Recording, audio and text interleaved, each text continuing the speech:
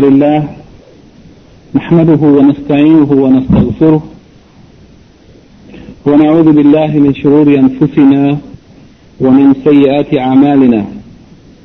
من يهده الله فلا مضل له ومن يضلل فلا هادي له، وأشهد أن لا إله إلا الله وحده لا شريك له، وأشهد أن محمدا عبده ورسوله. Verily the praise belongs to Allah. We praise Him, seek His assistance and forgiveness, and we seek refuge in Allah from the evil of ourselves and the evil consequences of our deeds. Whoever Allah guides, there is no one that can lead him astray, and whoever Allah leads astray, there is no one that can guide him. I bear witness that nothing deserves to be worshipped except Allah alone, and that He has no partners or associates. And I bear witness that Muhammad sallallahu alayhi wa sallam is His slave servant and His messenger.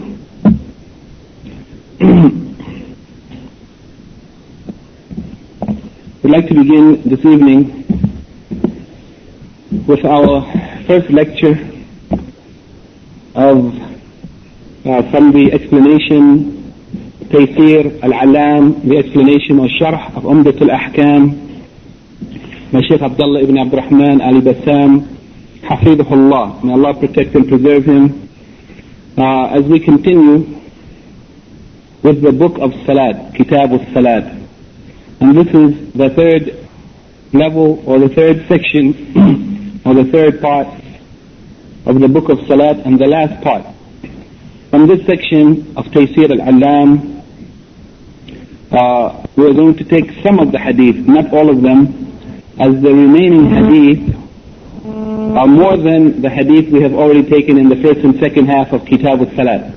The remaining hadith are more than what we have already taken together in the first two sections of Kitab al-Salat. But what we are going to do is take the important chapters from Kitab al-Salat, which include, number one, as-sahw, sajda as-sahw, yani the sajda or prostration that is made when there is a mistake in the salat, to correct the salat. And we are going to take those specific or particular types of salat that have special rules or regulations or a special manner of performance, such as Salatul Witr, Salatul Al-Musafir, the prayer of the traveling person, combining and shortening, Salatul Eidain, the prayer for the two Eids, Salatul Kusuf, the prayer of the eclipse, Salatul Istisqa, the prayer for rain, Salatul Khawf, the fear prayer on the battlefield, and Salatul Janazah. Some of the hadith from Salatul Janazah, the prayer for the funeral prayer. So this hadith will number approximately 20 some odd hadith, and inshallah, hopefully, we should be able to cover them in the next 2 months, 8 weeks or so, 8 or 10 weeks, I'm not sure exactly. It should take about 8 weeks or 9 weeks, bi-idhnillahi ta'ala. So tonight, inshallah, we have the chapter of Sajda as-Sahw, Bab Sajda as-Sahw. As-Sahw, it means al-Nisyan, forgetfulness. And it is when someone leaves something unaware of it, when they leave something without being conscious of it. And there's no blame on the person who does so mistakenly, who makes an error in the salat due to forgetfulness, nisyan. And this sajda or sajdatayn, it is two prostrations, sajda sahwa or sujood sahwa. Its purpose is to correct or to rectify the defect or the shortcoming in the salat. The Prophet sallallahu alaihi wasallam said, as the Shaykh mentions here in a hadith, the wording of the hadith as he mentions it here is عُفِيَ لِأُمَّتِي عَنَ الْخَطَأِ والنسيان. يعني that my ummah or my followers have been pardoned for mistakes or forgetfulness. And actually this wording of the hadith is not authentic, but the meaning is correct, and there is authentic narrations such as that which is reported in the Sunan of Ibn Majah and the Al-Imam al-Tahawi's book Sharh Ma'ani al-Athar, and Al-Hakim and other scholars mentioned it by the wording إِنَّ اللَّهَ وَضَعَ عَنْ أُمَّتِي الْخَطَأ وَالنِّسْيَانَ وَمَسْتَكْرُهُ عَلَيْهِ. That verily Allah has removed the blame from my ummah for their khata, mistakes that they made, or their nisyan, their forgetfulness, or mastakruhu alayhi, that which they are compelled or forced to do. Yani Allah has pardoned the ummah of Muhammad sallallahu alaihi wasallam for their mistakes, for their forgetfulness, and that which they are forced or compelled to do against their will. We are forgiven, we are pardoned by Allah from those things. And this hadith has been mentioned by Shaykh al-Albani in Irwa al-Ghalil, and he said that that hadith was declared to be authentic by Al-Hakim, Ibn Hibban, Al-Zahabi, Al-Nawawi, Al-Hafiz ibn Hajj al-Asqalani, and Ahmad Shakir of the contemporary scholars of hadith. This hadith is a proof to us that when we make a mistake, we shouldn't feel guilty or shame. It is natural for the human being to make errors or to forget, and Allah has given us a way to correct our forgetfulness or our mistakes in the prayer, and that is through sujood as-sahwa. Also, the Shaykh Abdullah ibn Abdurrahman al-Bassam, Hafizahullah, said that even the Prophet ﷺ himself made some mistakes during his lifetime, and those mistakes that happened to him, it was due to wisdom, some purpose that Allah subhanahu wa ta'ala intended through it. From amongst the points of wisdom which we might understand could be of the objectives, some of the objectives why Allah subhanahu wa ta'ala decreed that the Prophet ﷺ would fall into some error or mistake, not in the delivering of the message, but in his action. He made some mistake and Allah subhanahu wa ta'ala corrected it. And from amongst those reasons for such is that it is to make clear that the Messenger of Allah sallallahu alaihi wasallam, that he is a human being. He is human, and humans make mistakes. If not for that, perhaps people, as they have already done, raise him up to be divine or more than his status as a Messenger of Allah sallallahu alaihi wasallam. But it was to show that he is human, and that he can make an error just as other human beings, except that Allah would not leave him in his error. Allah would not leave him in his error, but if he made any error, Allah would immediately correct it by revelation in order to protect his status of prophethood, in order to protect his status and his role as a prophet. So if he made any error, Allah would correct it by revelation so that the people would not follow that error. Also of the wisdom of Allah subhanahu wa ta'ala allowing the Prophet ﷺ to fall into some mistakes in his actions, and so that his errors and the manner of correcting them would be a form or a source of legislation, a sharia, so that when the people fell into mistakes, they would know what to do. Otherwise, how will you know what to do except through the example of the Prophet sallallahu alaihi wasallam? And also of the reasons or the wisdom that the scholars mention is so that it would be a means of ease and comfort for his followers. When they fell into mistake, they wouldn't feel so bad when they know that even the Prophet of Allah sallallahu alaihi wasallam also fell into mistake. So they should not feel sad, and they should not feel that there is a defect in their iman or a defect in their deen due to their forgetfulness or falling into error or mistake as human beings. These are some of the purposes or the reasons why sujood as-sahwa has been legislated by Allah subhanahu wa ta'ala, or why the Prophet ﷺ fell into errors in order to clarify and make clear what the believers should do if they make any error in their prayer. As far as sujood as-sahwa, the prostrations for error or mistake or forgetfulness or unmindfulness in the prayer, the reasons or the causes for which one makes sujood as-sahwa are three. There are three primary causes, and every mistake or error in the salat falls under these three categories. And the first of them is az-ziyada, yani that we add something to the salat that is not supposed to be in the salat, something extra, more than what is required in the prayer. And the second of them is naqs, that we leave out something from the prayer, yani that we perform the prayer shortening from it something that belongs to it, not completing it, and leaving something out. And the third cause is a shak, that the person is in doubt about something that they have done in the prayer or something that they have left out in the prayer. They are unsure. Did I pray 3 rak'ah or 4 rak'ah? Did I sit for tashahud or not? They are unsure, doubt, the shak. These are the three reasons. When a person is sure that they added something that's not a part of the prayer or extra beyond what is required, or they left out something that is necessary in the prayer or part of the prayer, or they are in doubt about something that they have done or not done in the prayer.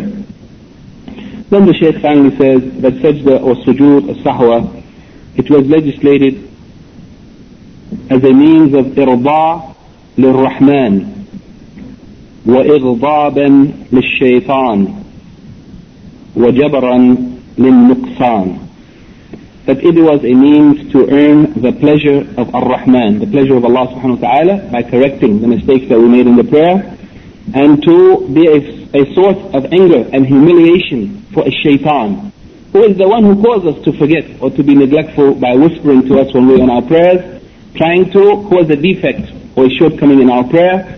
Then Allah subhanahu wa ta'ala, out of His mercy, legislated sajda sahwa, so that even when shaitan was able to successfully confuse us or to make us neglectful or unmindful in the prayer, we have a way to correct it, and then he is humiliated and defeated through means of sujood as-sahwa. And finally, the third objective of sajda sahwa is to correct the shortcoming or defect that has happened in our prayer. This issue of sujood as-sahwa is one of the issues of fiqh about which there is great difference of opinion amongst the scholars. And actually it is a source of great confusion for many people. And one of the contemporary scholars, Sheikh Muhammad ibn Salih al-Uthaymeen, wrote a book, a risala concerning sujood sahwa, and in that book, in the introduction, he said the thing that caused him to write it, and this book was written maybe 20 or 25 years ago, he said the thing that encouraged him to write this book was because of the fact that many Muslims are unaware of the rules and regulations governing sujood as-sahwa. And it is a necessary knowledge that every Muslim needs, because in our prayers we are bound at some time or another to add or to leave off or to become forgetful in the prayer, and we need to know how to correct it, and even more so those who lead the people in prayers, the imams. So he said he wrote this book so that people would know, so that they wouldn't leave off making sujood as-sahwa when it was necessary, or so that they wouldn't make it at a time when it's not necessary, thinking that it's necessary and it's not, or so that they wouldn't make it in the wrong place. Because sajda sahwa can be made in two ways, either before the taslim or after the taslim. And he said some people make it before the taslim at the time when it's supposed to be after, and some people make it after the taslim at the time when it's supposed to be before. So for this reason, and for others, he said that he felt that it was a necessity to write this small essay to explain the basic rules concerning sujood as-sahwa.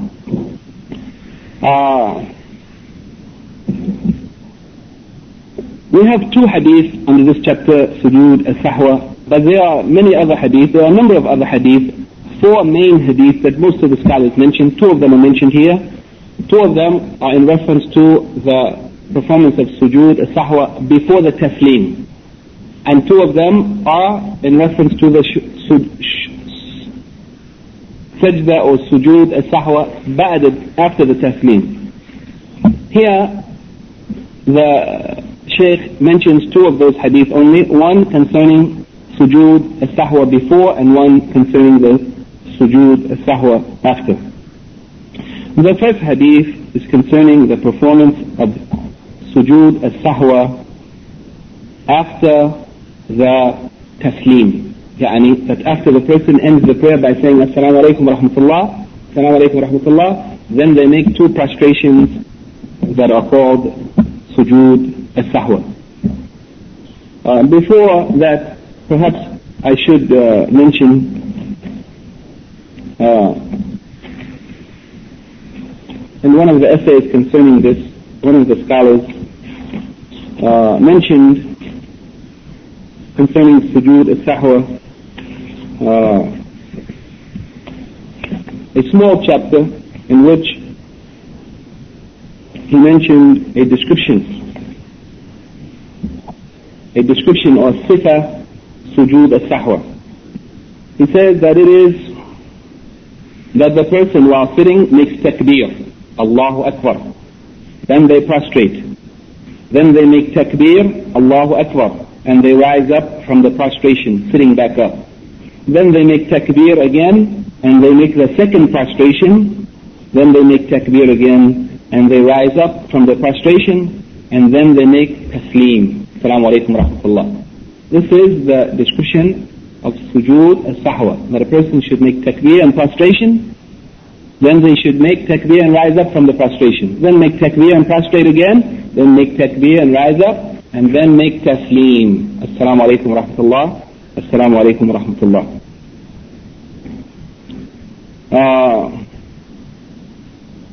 As for the supplication that should be made in sujood as-sahwa, he said that a person may supplicate with whatever one wills, based on the statement of the Prophet sallallahu alaihi wasallam, وَأَمَّا السُّجُودُ فَاجْتَهِدُوا فِي الدُّعَاءِ فَقَمِنَا أَنْ يُسْتَجَابَ لَكُمْ.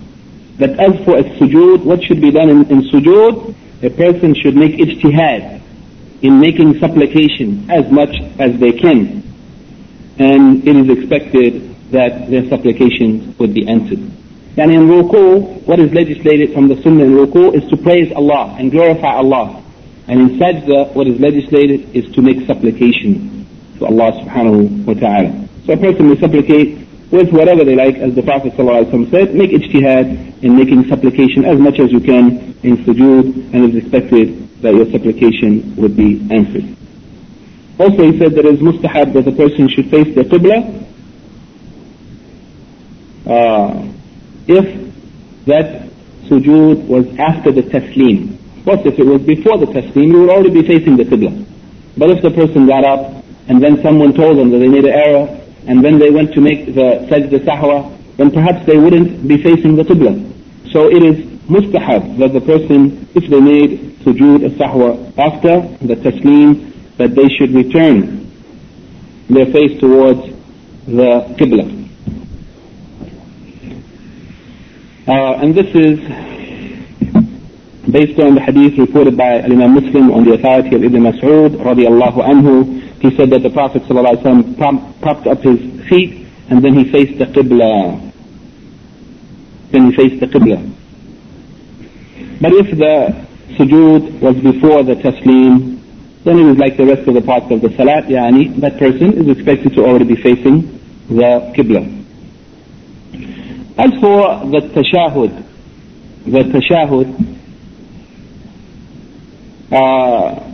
that we find many of the people reciting the tashahud after the two prostrations of sujood as-sahwa before making taslim.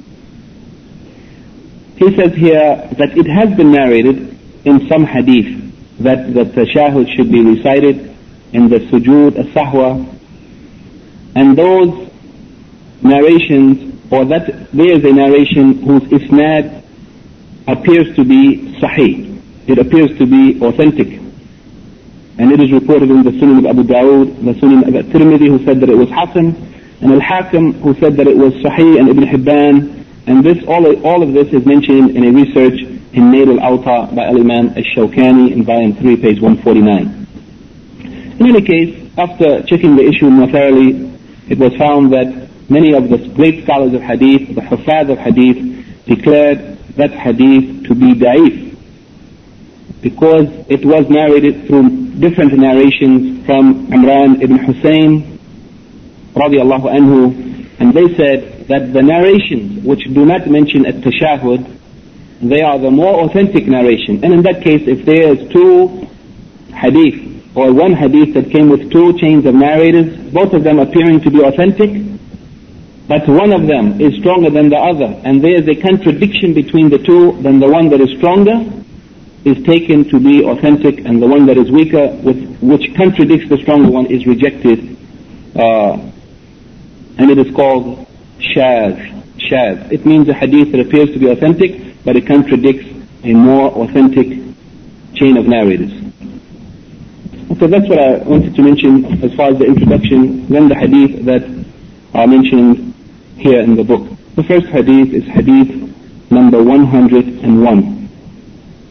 And that is the hadith on the authority of Muhammad ibn Sirin, on the authority of Abu Hurairah radiallahu anhu, قال صلى بنا رسول الله صلى الله عليه وسلم إحدى صلاتي العشي. That the Messenger of Allah صلى الله عليه وسلم led us in prayer in one of the two prayers of the day. That is the Dhuhr or Asr prayer. One of them.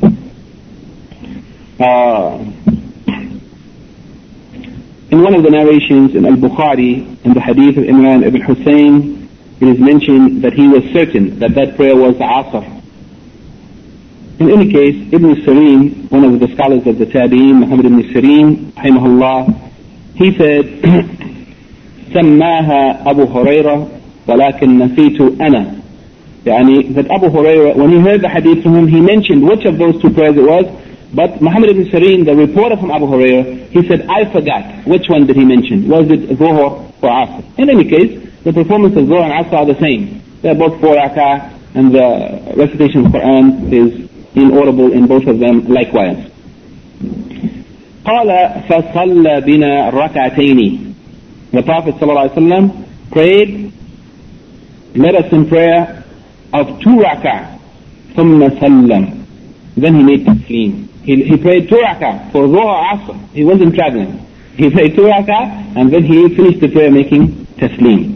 فقام إلى خشب معروضة في المسجد فاتكأ عليها كأنه غضبان ووضع يده اليمنى على اليسرى وشبك بين أصابعه وخرجت السرعان من أبواب المسجد. He said that the Prophet ﷺ led us in prayer, in the prayer of 2 rak'ah, and then made taslim, and then he stood up and he leaned on a piece of wood that was in the masjid, yani lengthwise, horizontal. He leaned on that piece of wood, and it appeared as though he was angry or troubled about something. And he put his right hand on his left hand, and then he joined his fingers together, like this, in this manner, putting the fingers together. And at that time, while this was happening, as-sar'an, the people who usually leave the masjid quickly exited from the doors of the masjid. And this is a blameworthy description, that some of the people leave the masjid quickly. We come late and then we leave quickly. Those people, there were some people even at that time, they used to pray and immediately after the prayer they would rush out of the masjid. So they rushed out of the masjid. فَقَالُوا أَقُصِرَتْ الصَّلَاةِ. They said, has the prayer been shortened? They know it's supposed to be 4 rak'ah. What happened? Has revelation come shortening the prayer? وفي القوم أبو بكر وعمر فهابا أن يكلماه. Amongst those people who were praying behind the Prophet ﷺ on that occasion was Abu Bakr and Umar radiallahu anhu. And they, out of their love and great respect for the Prophet ﷺ, they were afraid to speak to him. They were hesitant to ask him what has happened. ففي قوم رجل في يديه طول يقال له ذو اليدين. But there was amongst the people a man who had long arms, and he was known as ذو اليدين, the one who has long arms. فقال يا رسول الله أنسيت أم قصرت الصلاة. Then he said, O Messenger of Allah, have you forgotten, or has the prayer been shortened? Yani, did you forget to make the whole prayer, or has revelation come and the prayer been shortened? Which one? Either you forgot or the revelation came.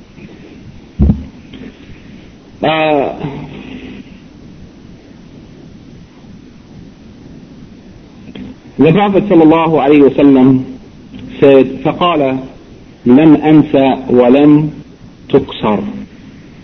He said, I haven't forgotten, nor has the prayer been shortened. And neither of them. I haven't forgotten and the prayer has not been shortened. And he was unaware that he had performed the prayers only 2 rak'ah. The prayer had not been shortened. And he was under the impression that he had completed the prayer. So he said, I have not forgotten, nor has the prayer been shortened. فَقَالَ أَكَمَا يَقُولُ ذُو الْيَدَيْنِ. يعني in some of the narrations of the hadith it said that أَنَّ ذَا الْيَدَيْنِ قَالَ لَهُ بَلْ نَسِيتْ. يعني at that point when the Prophet ﷺ said that I have not forgotten, nor has the prayer been shortened, in some of the narrations it's reported that that man, Dhul Yadayn radiallahu anhu, said, then in fact you have forgotten. Yani, I don't know which one was it. Revelation came or you forgot. But when you said there was no revelation came, then I'm sure you forgot because you only prayed 2 rak'ah. So it's clear. So he said, Bal nasit. Then in fact you have forgotten.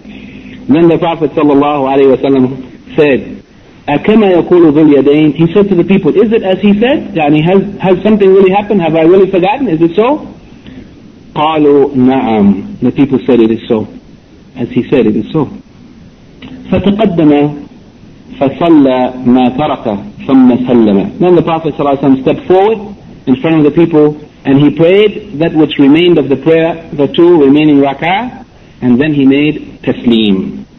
He prayed the 2 remaining rak'ah and then he made taslim, which is the second taslim because he made one when he thought the prayer was finished after 2 rak'ah, and now he made another taslim after the 2 rak'ah which he had left out. That means he added something to the prayer that's not a part of it. ثم كبر. Then he made takbir وسجد مثل سجوده أو أطول. Then he made takbir, Allahu Akbar, and prostrated like his normal prostration or even longer. Yani like the way he normally prostrated in the prayer or even longer. ثم رفع رأسه فكبر. Then he raised his head and said Allahu Akbar. ثم كبر. Then he made takbir again وسجد مثل سجوده أو أطول. He made takbir again and made the second sajda, and it was like his normal prostration or longer. ثم رفع رأسه وكبر. Then he raised his head the second time saying Allahu Akbar. فربما سألوه ثم سلم.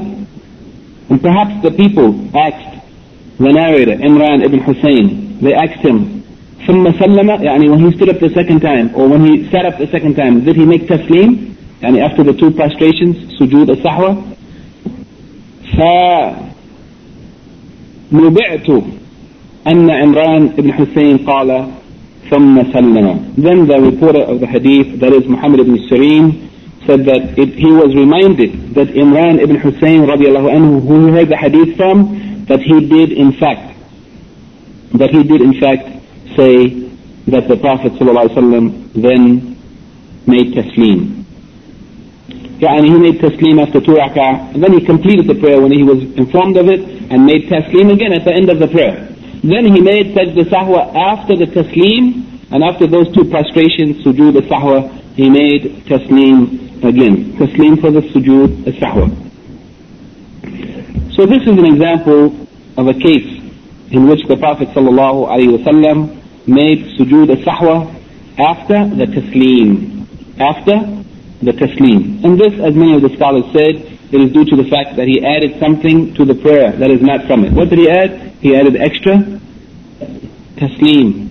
Extra taslim. Because he made taslim in the middle of the prayer after 2 rak'ah, and then the taslim that is normally part of the prayer at the end of the 4 rak'ah.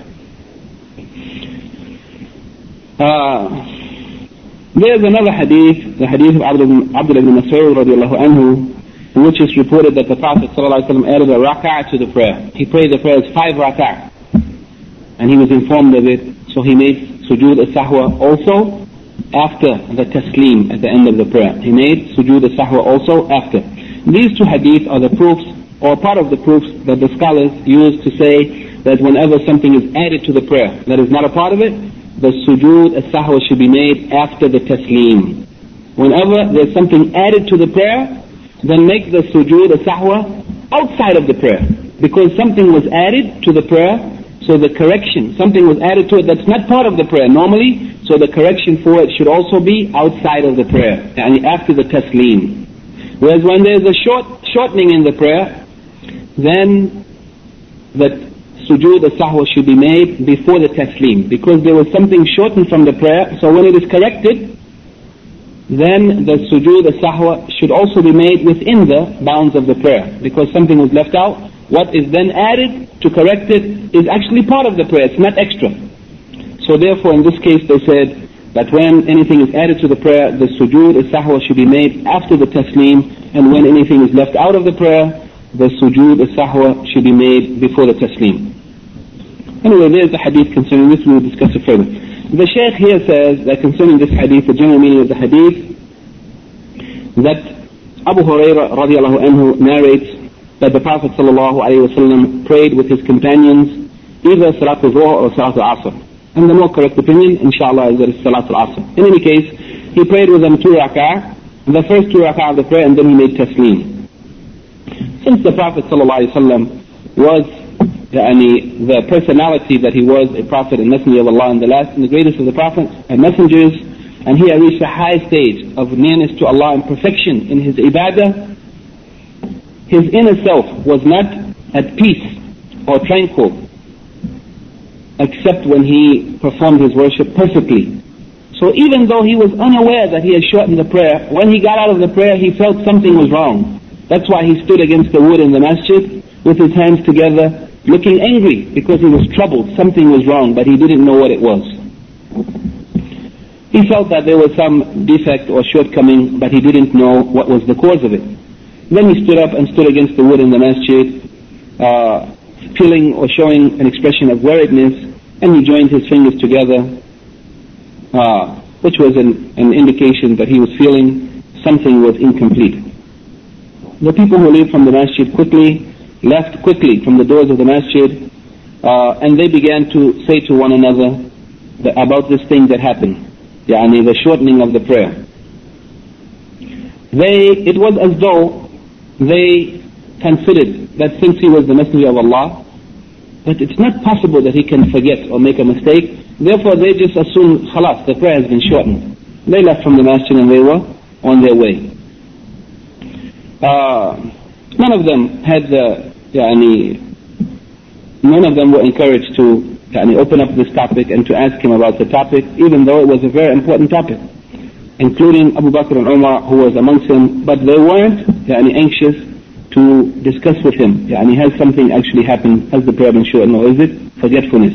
Except that there was one of the companions of the Prophet ﷺ, known as Dhul Yadayn. He broke the silence and he asked the Messenger of Allah ﷺ, O Messenger of Allah, have you forgotten, or has the prayer been shortened? The Prophet ﷺ, based on what he thought, he said, I have neither forgotten nor has the prayer been shortened. Not realizing that he had, in fact, made the prayer short.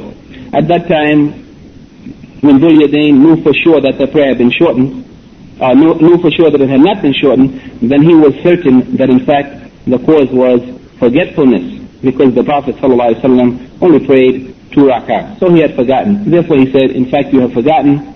The Prophet ﷺ wanted to be sure about what Dhul Yadayn was saying, so he asked the people, is it so? Is it so as what he is saying? And the people responded, confirming what Dhul Yadayn had said, that the Prophet ﷺ hadn't prayed 2 rak'ah of the prayer. So they said, yes, it is so.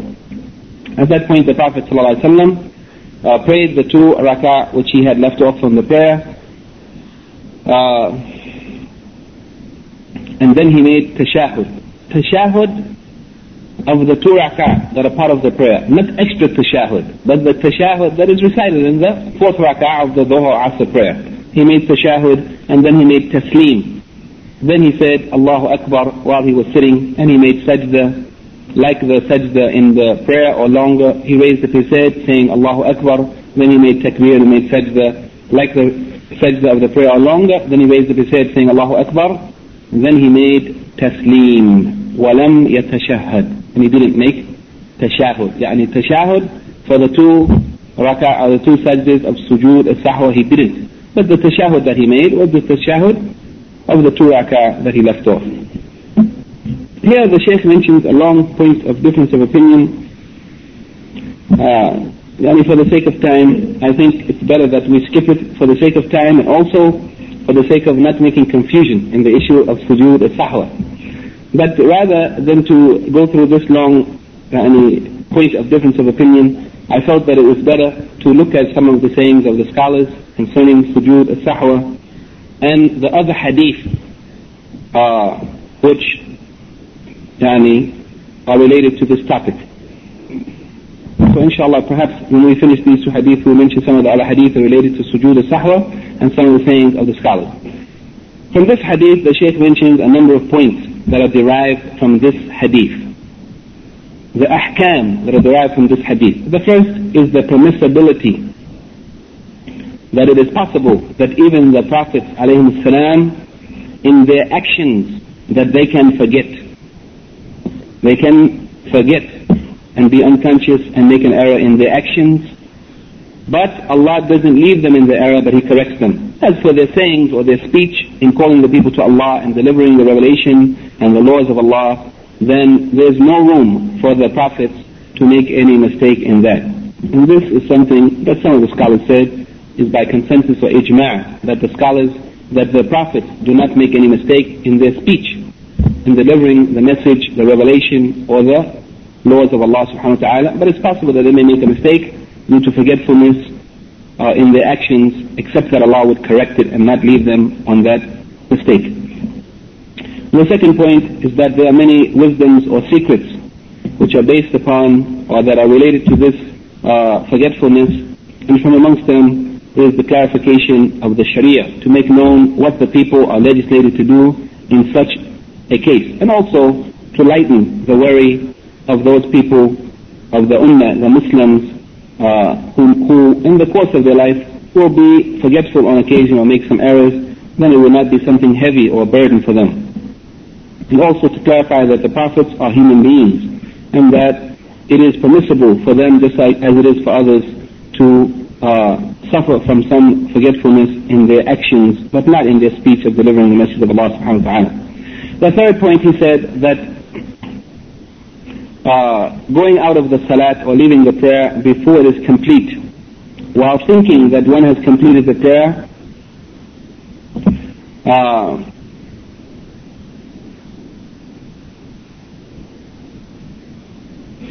that if a person thinks that they have completed the prayer and therefore they make taslim and leave from the prayer, that this doesn't cut the prayer off completely.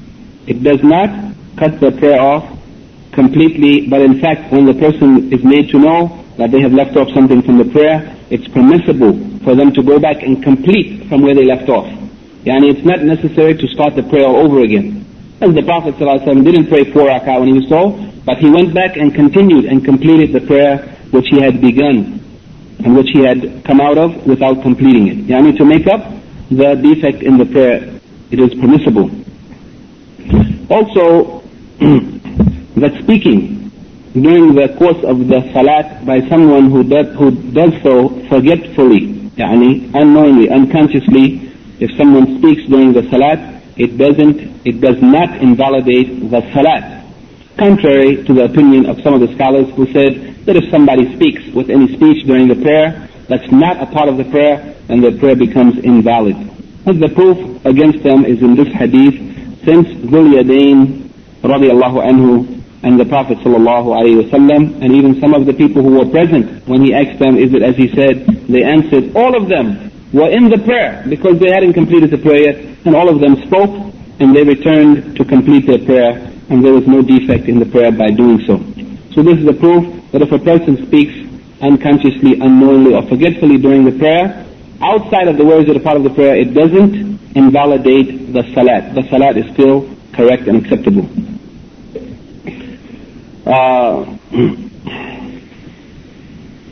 Also, that it is correct and acceptable for a person to complete what they have left off from the prayer, to build on what they have done already. If they prayed 2 rak'ah or 3 rak'ah, and then they were informed that you didn't complete the prayer, to go back and make the remaining rak'ah. This is acceptable even if the space of time between the leaving from the prayer and coming back to it, even if it's a long time. Some scholars said if it's a short time, 2 or 3 minutes or 5 minutes or something like that, there's no harm. But if it's a long time, then the person cannot return to the prayer but should make it over again. Allahu A'lam about this.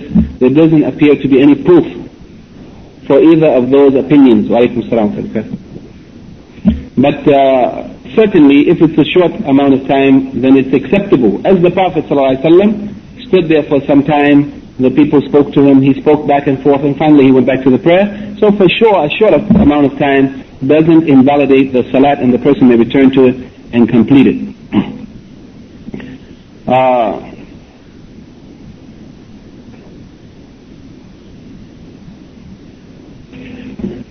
Also, he says here that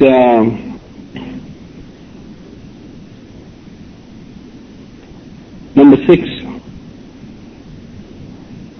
that some movement other than those movements that are part of the salat, it doesn't invalidate the salat, even if there are many movements, if it was done due to forgetfulness or due to ignorance. And if the person made some movements in the prayer that are not a part of the movements of the prayer, but they did it due to forgetfulness or unmindfulness or due to ignorance of the fact that those movements are not a part of the prayer, it does not invalidate the prayer, as they did so.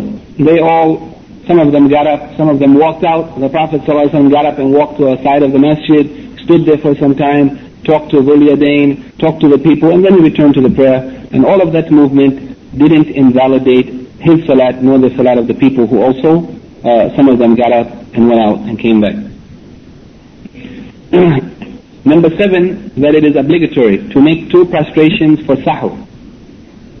For anyone who has been neglectful or unmindful or made any mistake in their prayer, whether it was by adding something to the prayer that's not a part of it, or leaving something out of the prayer that is not a part of it, in order to correct that mistake and also to humiliate and to defeat the shaitan, then these 2 prostrations, sujood as-sahwa, are obligatory. Number 8,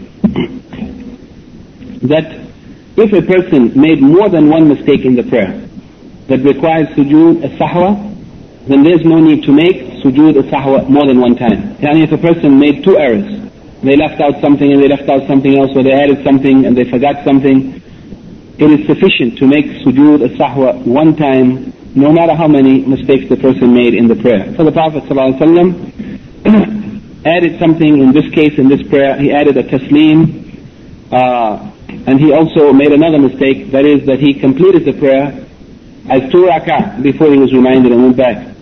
And there are other hadith which indicate that he made, that more than one thing happened in the prayer and still he only made sujood as-sahwa one time. Number 9, that sujood as-sahwa in this hadith is indicated that it is performed after the taslim, after saying assalamu alaikum wa rahmatullah, assalamu alaikum wa rahmatullah. And that is if the person made taslim while having some defect in the prayer. While having some defect in the prayer, then the sajda sahwa should be made after a taslim.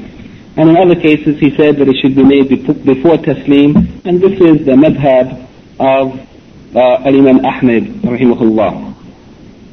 And he says here that this madhab, sometimes making the sajda sahwa before and sometimes after, combines the various evidences or the various hadith in which it's authentically reported that sometimes the Prophet ﷺ made it before and sometimes he made it after.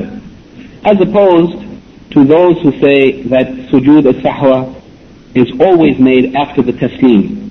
And this is the madhab of the Hanafiyyah. Or those who say that sujood as-sahwa is always made before the taslim. And this is the madhab of the Shafi'iyyah. But actually the correct opinion is that sometimes it's before and sometimes it's after, as it happened in the lifetime of the Prophet sallallahu alaihi wasallam.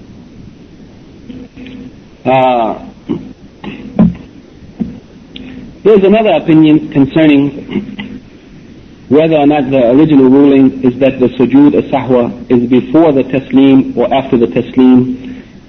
Here the Shaykh says that the original ruling, except in those cases which are indicated, that it is after. In all other cases it should be before.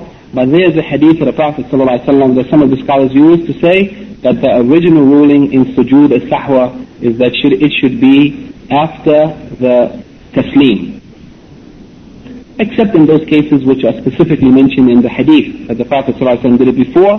In other cases it should be after.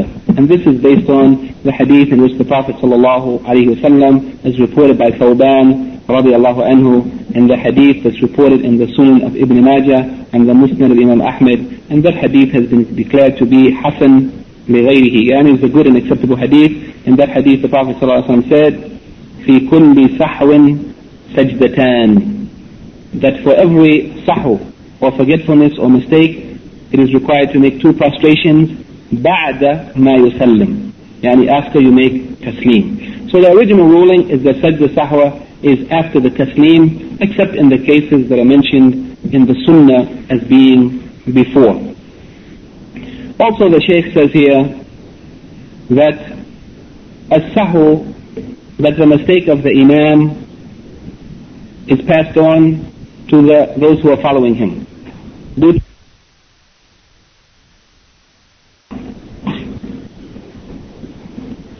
Because whatever shortcoming is in the prayer of the imam, it also is a shortcoming in the prayer of the people. Therefore they are also required to make sajda sahwa.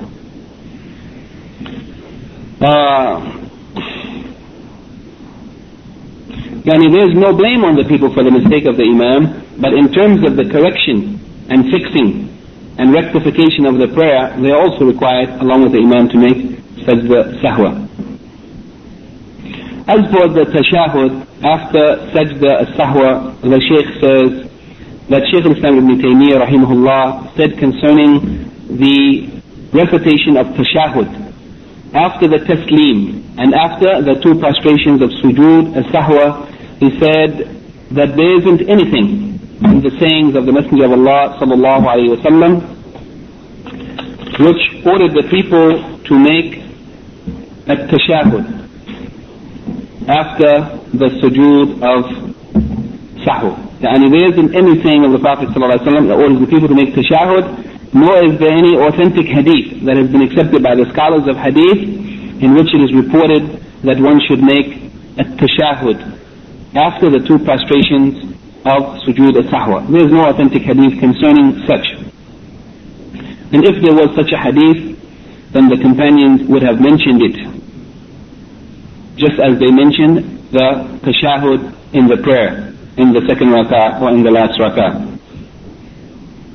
The basis of those who say that tashahud should be recited after the two prostrations of sujood as-sahwa is the hadith of Imran ibn Hussein radiallahu anhu, and that hadith is ghareeb, that is, it didn't come from an authentic chain of narrators, it came from a single narration, or at some point in the isnad there was only a single reporter. That hadith is called ghareeb, and it wasn't followed or supported by other narrations which may have raised it up to being considered as hasan or a good hadith. Therefore he said that that hadith should be considered weak and it should not be used as a proof for the recitation of tashahud. And as we mentioned in the introduction, some of the scholars such as Al-Hafiz Ibn Hajar al-Asqalani in his book The Explanation of Sahih al-Bukhari, he mentioned a long discussion concerning the hadith of Imran ibn Hussein and the recitation of tashahud, and he said in that discussion that that hadith is shaz, and it's a hadith that appears to be authentic but it is not so. So we should not base our opinion or our position in the recitation of tashahud after the two prostrations of sahw. We should not base it on this hadith, which is not considered by the majority of the scholars to be sahih. The second hadith, which is a short hadith concerning sujood as-sahw, is hadith number 102, the hadith of Abdullah ibn Buhayna radiyallahu anhu, and he was وَكَانَ مِنْ أَصْحَابِ النَّبِيِّ صلى الله عليه وسلم. He was one of the companions. He said, أن النبي صلى الله عليه وسلم صلى بهم الظهر, that the Prophet ﷺ led them in the Dhuhr prayer. فَقَامَ فِي الرَّكْعَتَيْنِ الْأُولَيَيْنِ. Then he stood up after performing 2 rak'ah وَلَمْ يَجْلِسْ. He stood up after performing 2 rak'ah without sitting for tashahud in the second rak'ah. But he stood up for the third rak'ah. فَقَامَ النَّاسِ مَعَهُ. Then the people stood up with him. حَتَّى إِذَا قَضَى الصَّلَاةِ وَانْتَظَرَ النَّاسِ تَسْلِيمَهُ كَبَّرَ وَهُوَ جَالِسٌ. Then when he was finished from the prayer and the people were waiting for him to make taslim, they were waiting for him to say Assalamu alaikum wa rahmatullah after 4 rak'ah, instead of making taslim, he said Allahu Akbar while he was still sitting. فَسَجَدَ سَجْدَتَيْنِ قَبْلَ أَنْ يُسَلِّمْ ثُمَّ سَلَّمَ. Then he said Allahu Akbar and he prostrated 2 prostrations before making the taslim to get out of the prayer. And they were waiting for him to make taslim, but instead he said Allahu Akbar and made 2 prostrations. Yani Allahu Akbar, he prostrated, he got up, he prostrated, he got up again. ثُمَّ سَلَّمَ. Then he made the taslim to get out of the prayer. Yani this taslim was the taslim of the prayer itself. Because here in this case he made the sujood al-sahwa before taslim. This is an example of the sujood al-sahwa being performed before taslim. And that is due to what? Due to a shortcoming in the prayer. We said that if something was added to the prayer, it's made after the taslim. But when something is short, left out of the prayer, such as in this case he left out the sitting for tashahud and he left out the recitation of tashahud. Both of them. By leaving them out, it was a shortening in the prayer. Therefore, he made the sujood as-sahwa before his taslim.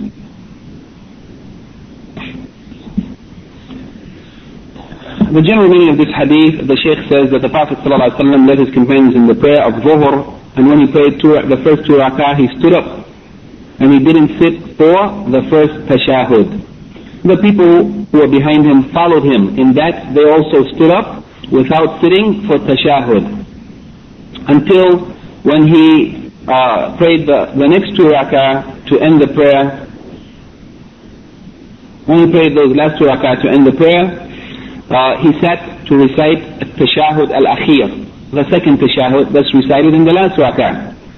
And when he finished from it, the people were waiting for him to make taslim. He made takbir while he was sitting, and he made sajda, 2 prostrations before he made taslim. And those 2 prostrations were similar to the prostrations that he made normally in the prayer. Then he made the taslim. And also it is reported in authentic hadith, in another narration of this hadith, it's authentically reported that the Prophet, he mentions this in the ahkam derived from the hadith. Okay. Here from this hadith he mentions 7 points. The first of them is the obligation of making sujood as-sahwa for whoever has forgotten or made any mistake in the prayer, such as leaving at-tashahud al-awwal, the first tashahud. And somebody who has left something out of the prayer, then it is obligatory to make sujood as-sahwa. Number 2, that at-tashahud al-awwal, the first tashahud, he says is not a rukn of the prayer, and if it was a rukn, then that defect in the prayer would not have been corrected or rectified simply by making sajda sahwa, but he should have went back and performed the rukn of the prayer. We said that the rukn of the prayer are those things which the prayer cannot be complete without them, whereas the fara'id or the wajibat of the prayer are those things which are obligatory, but if you left them out you can make up for it by doing something else. In the case of the prayer, you make up for it by sajda sahwa.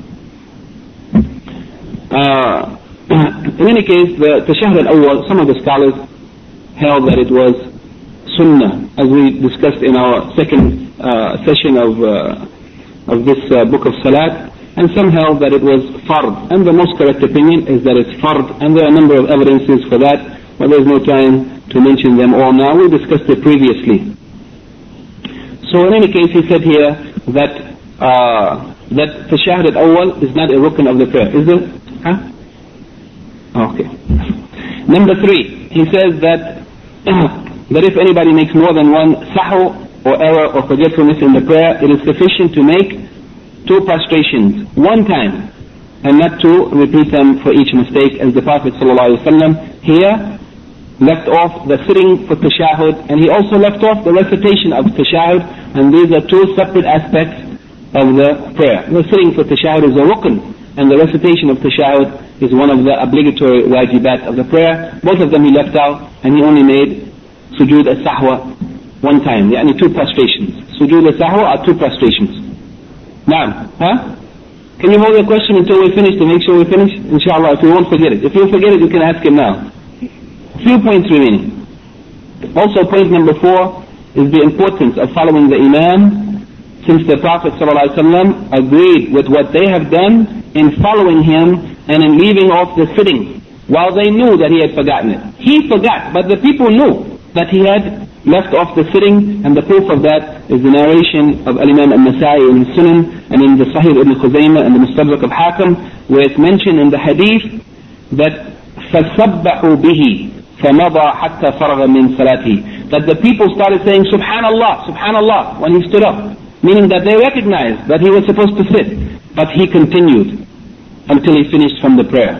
But he realized at that point, after he had stood up, that he had made a mistake. But instead, if you stood up completely, he said what? That you should not sit back down, but you should go on with the prayer. Had he realized when he first began to stand up before he was halfway up, then he could have returned to the position.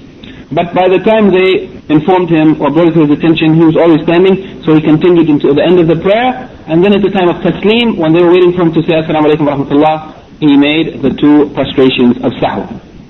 This hadith is a proof that the people realized it was a mistake, yet they followed him in his mistake. And this is the proof of the importance of following the Imam in the Salat and not deviating with him.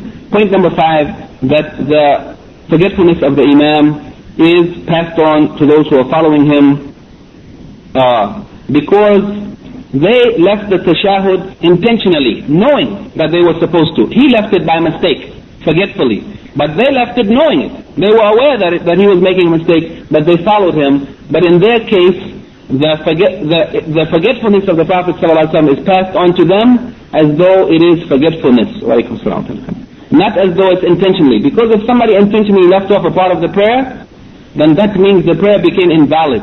But in this case, it is considered as forgetfulness, because the forgetfulness of the Imam is passed on, the ruling of it is passed on to the followers. And point number 6, that the prostration in this condition, in the case where something has been left out of the prayer, it should be performed before the Imam makes taslim. Yani before the taslim, the sujood as-sahwa should be performed in this case where something has been left out of the regular part of the prayer. And the last point that the Shaykh mentions, that the taslim should immediately follow the 2 prostrations of forgetfulness. Yani immediately after making those prostrations, the person should make the taslim, saying Assalamu alaikum wa rahmatullah, without any delay or without any time between them. There's no time or any need to recite the tashahhud, nor to make any dua, but the way of the Prophet ﷺ in this case was immediately, as recorded in a number of hadith, immediately after making the 2 prostrations, that he made the taslim without any delay. These are the points that the Shaykh mentioned, and this is the end of what we wanted to mention today. If there are any comments or corrections or questions, then we may take them now. First we'll start with the questions of the sisters.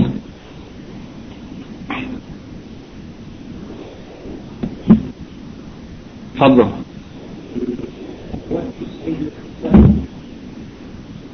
During the sajda, the Prophet ﷺ said that when anyone is in sujood, فَاجْتَهِدْ فِي الدُّعَاء. It is open to make supplication. In the ruku', the Prophet ﷺ said that what is done in ruku' is glorification, praise of Allah or glorification of Allah, and in the sajda, supplication, dua. Whatever dua, there is no specific dua mentioned for the sujood as-sahwa. But as the person should make ijtihad, as much as they can with the best supplications that came to their mind. If the mistake happened to miss the first tashahhud instead of the person standing up for the 3rd qiyam, then during the qiyam he immediately remembered it, can it be corrected by sitting down in order to say the first tashahhud?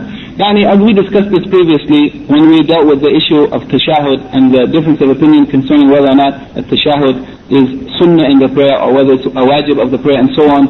We said, as it was reported in the hadith, that if the person began to stand up, before standing up completely, if they realize their mistake, then they return to perform the tashahhud. But if they had stood up, as happened in the case of the Prophet ﷺ, that when the people brought it to his attention, they said, Subhanallah, Subhanallah, he was already standing up. Then he didn't return to recite the tashahhud, but he continued in the prayer until the end at the point of taslim. At that point, instead of making the taslim, he made the sujood as-sahwa and then the taslim to end the prayer. So if the person realized before they stood up, they may sit and recite the tashahhud, and if they didn't realize until they were standing up straight, then they should continue the prayer and make sujood as-sahwa. Okay, there's one other question from the sisters. Is there any supplication to be said during the two sajda? The question was already asked by our brother. The supplication, the normal supplications that you say in sujood, it is preferably those supplications from the Prophet ﷺ that he said in sajda, or any supplication that the person wants to make from themselves in their own words, whether asking for the things of this world or the things of the next life. It is permissible in supplication, and it is also permissible in the sujood as-sahwa.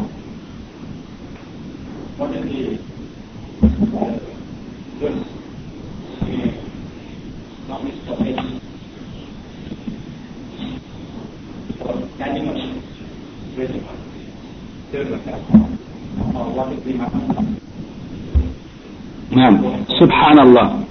The men in the prayer, when we are following the Imam, if there's any mistake from the Imam, the men, they should make tasbih. The women's voice shouldn't be heard. Therefore the women, they may clap their hands to bring to the attention of the Imam that there's a mistake. The men should say Subhanallah. The women, they may merely clap their hands.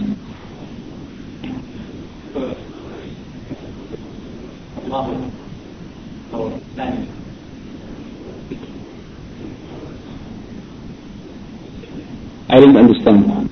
And some people, if the Imam is standing up, they say Allahu Akbar, and if he is sitting, they say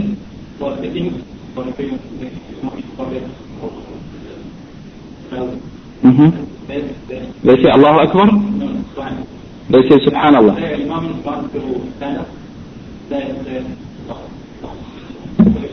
I don't know about this at all, but in any case, if they said Allahu Akbar when the Imam is standing up, we are sure that this is wrong. Because Al-Imam al-Nasa'i in his Sunan narrated the hadith that the Prophet ﷺ was standing up after he made two prostrations or two rak'ah of the prayer. He stood up and the people realized that he was supposed to sit, and they said Subhanallah. They said Subhanallah. So where are we to say Allahu Akbar when the companions of the Prophet ﷺ, they said Subhanallah, and he agreed with what they did. He didn't correct them later and said, well, if the Imam is standing, say Allahu Akbar. Then we say Subhanallah. This is what is known. This is what is known. I don't know about any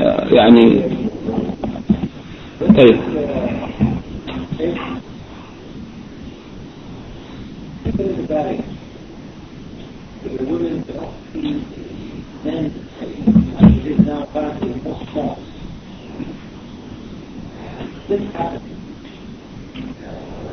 The women would have naturally kept sitting down while the men are hoping to stand up. No confusion what would happen? No. Any kind of idea how they should react? And particularly, I assume there are still 25 lines of women that say. No, we don't want to make guesses about these things, but we try to say what is found and what is reported authentically in the incidents that took place in the time of the Prophet ﷺ, or if there is some ijtihad from the scholars and concerning such matters, then we may report or transmit what they have said.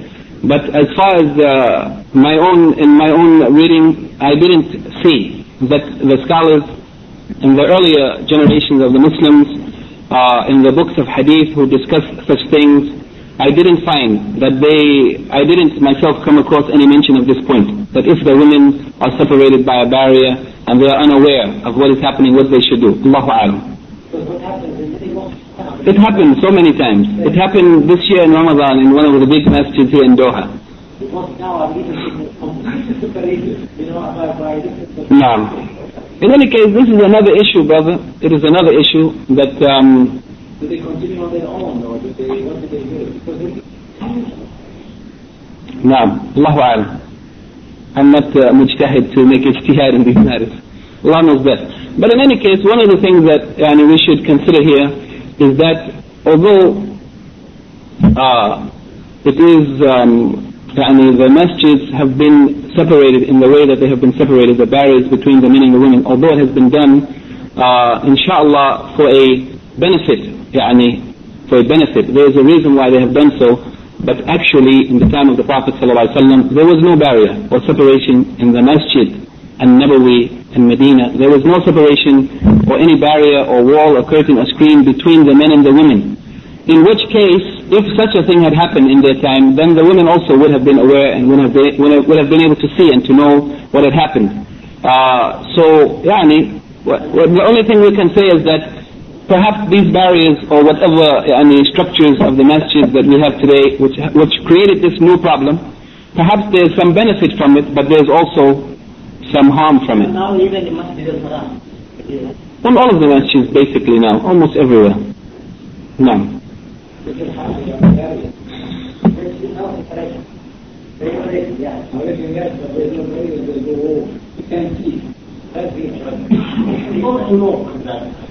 And the masjid in Medina, there are barriers. There are barriers. The women cannot see the prayer. There are barriers. Different entrance?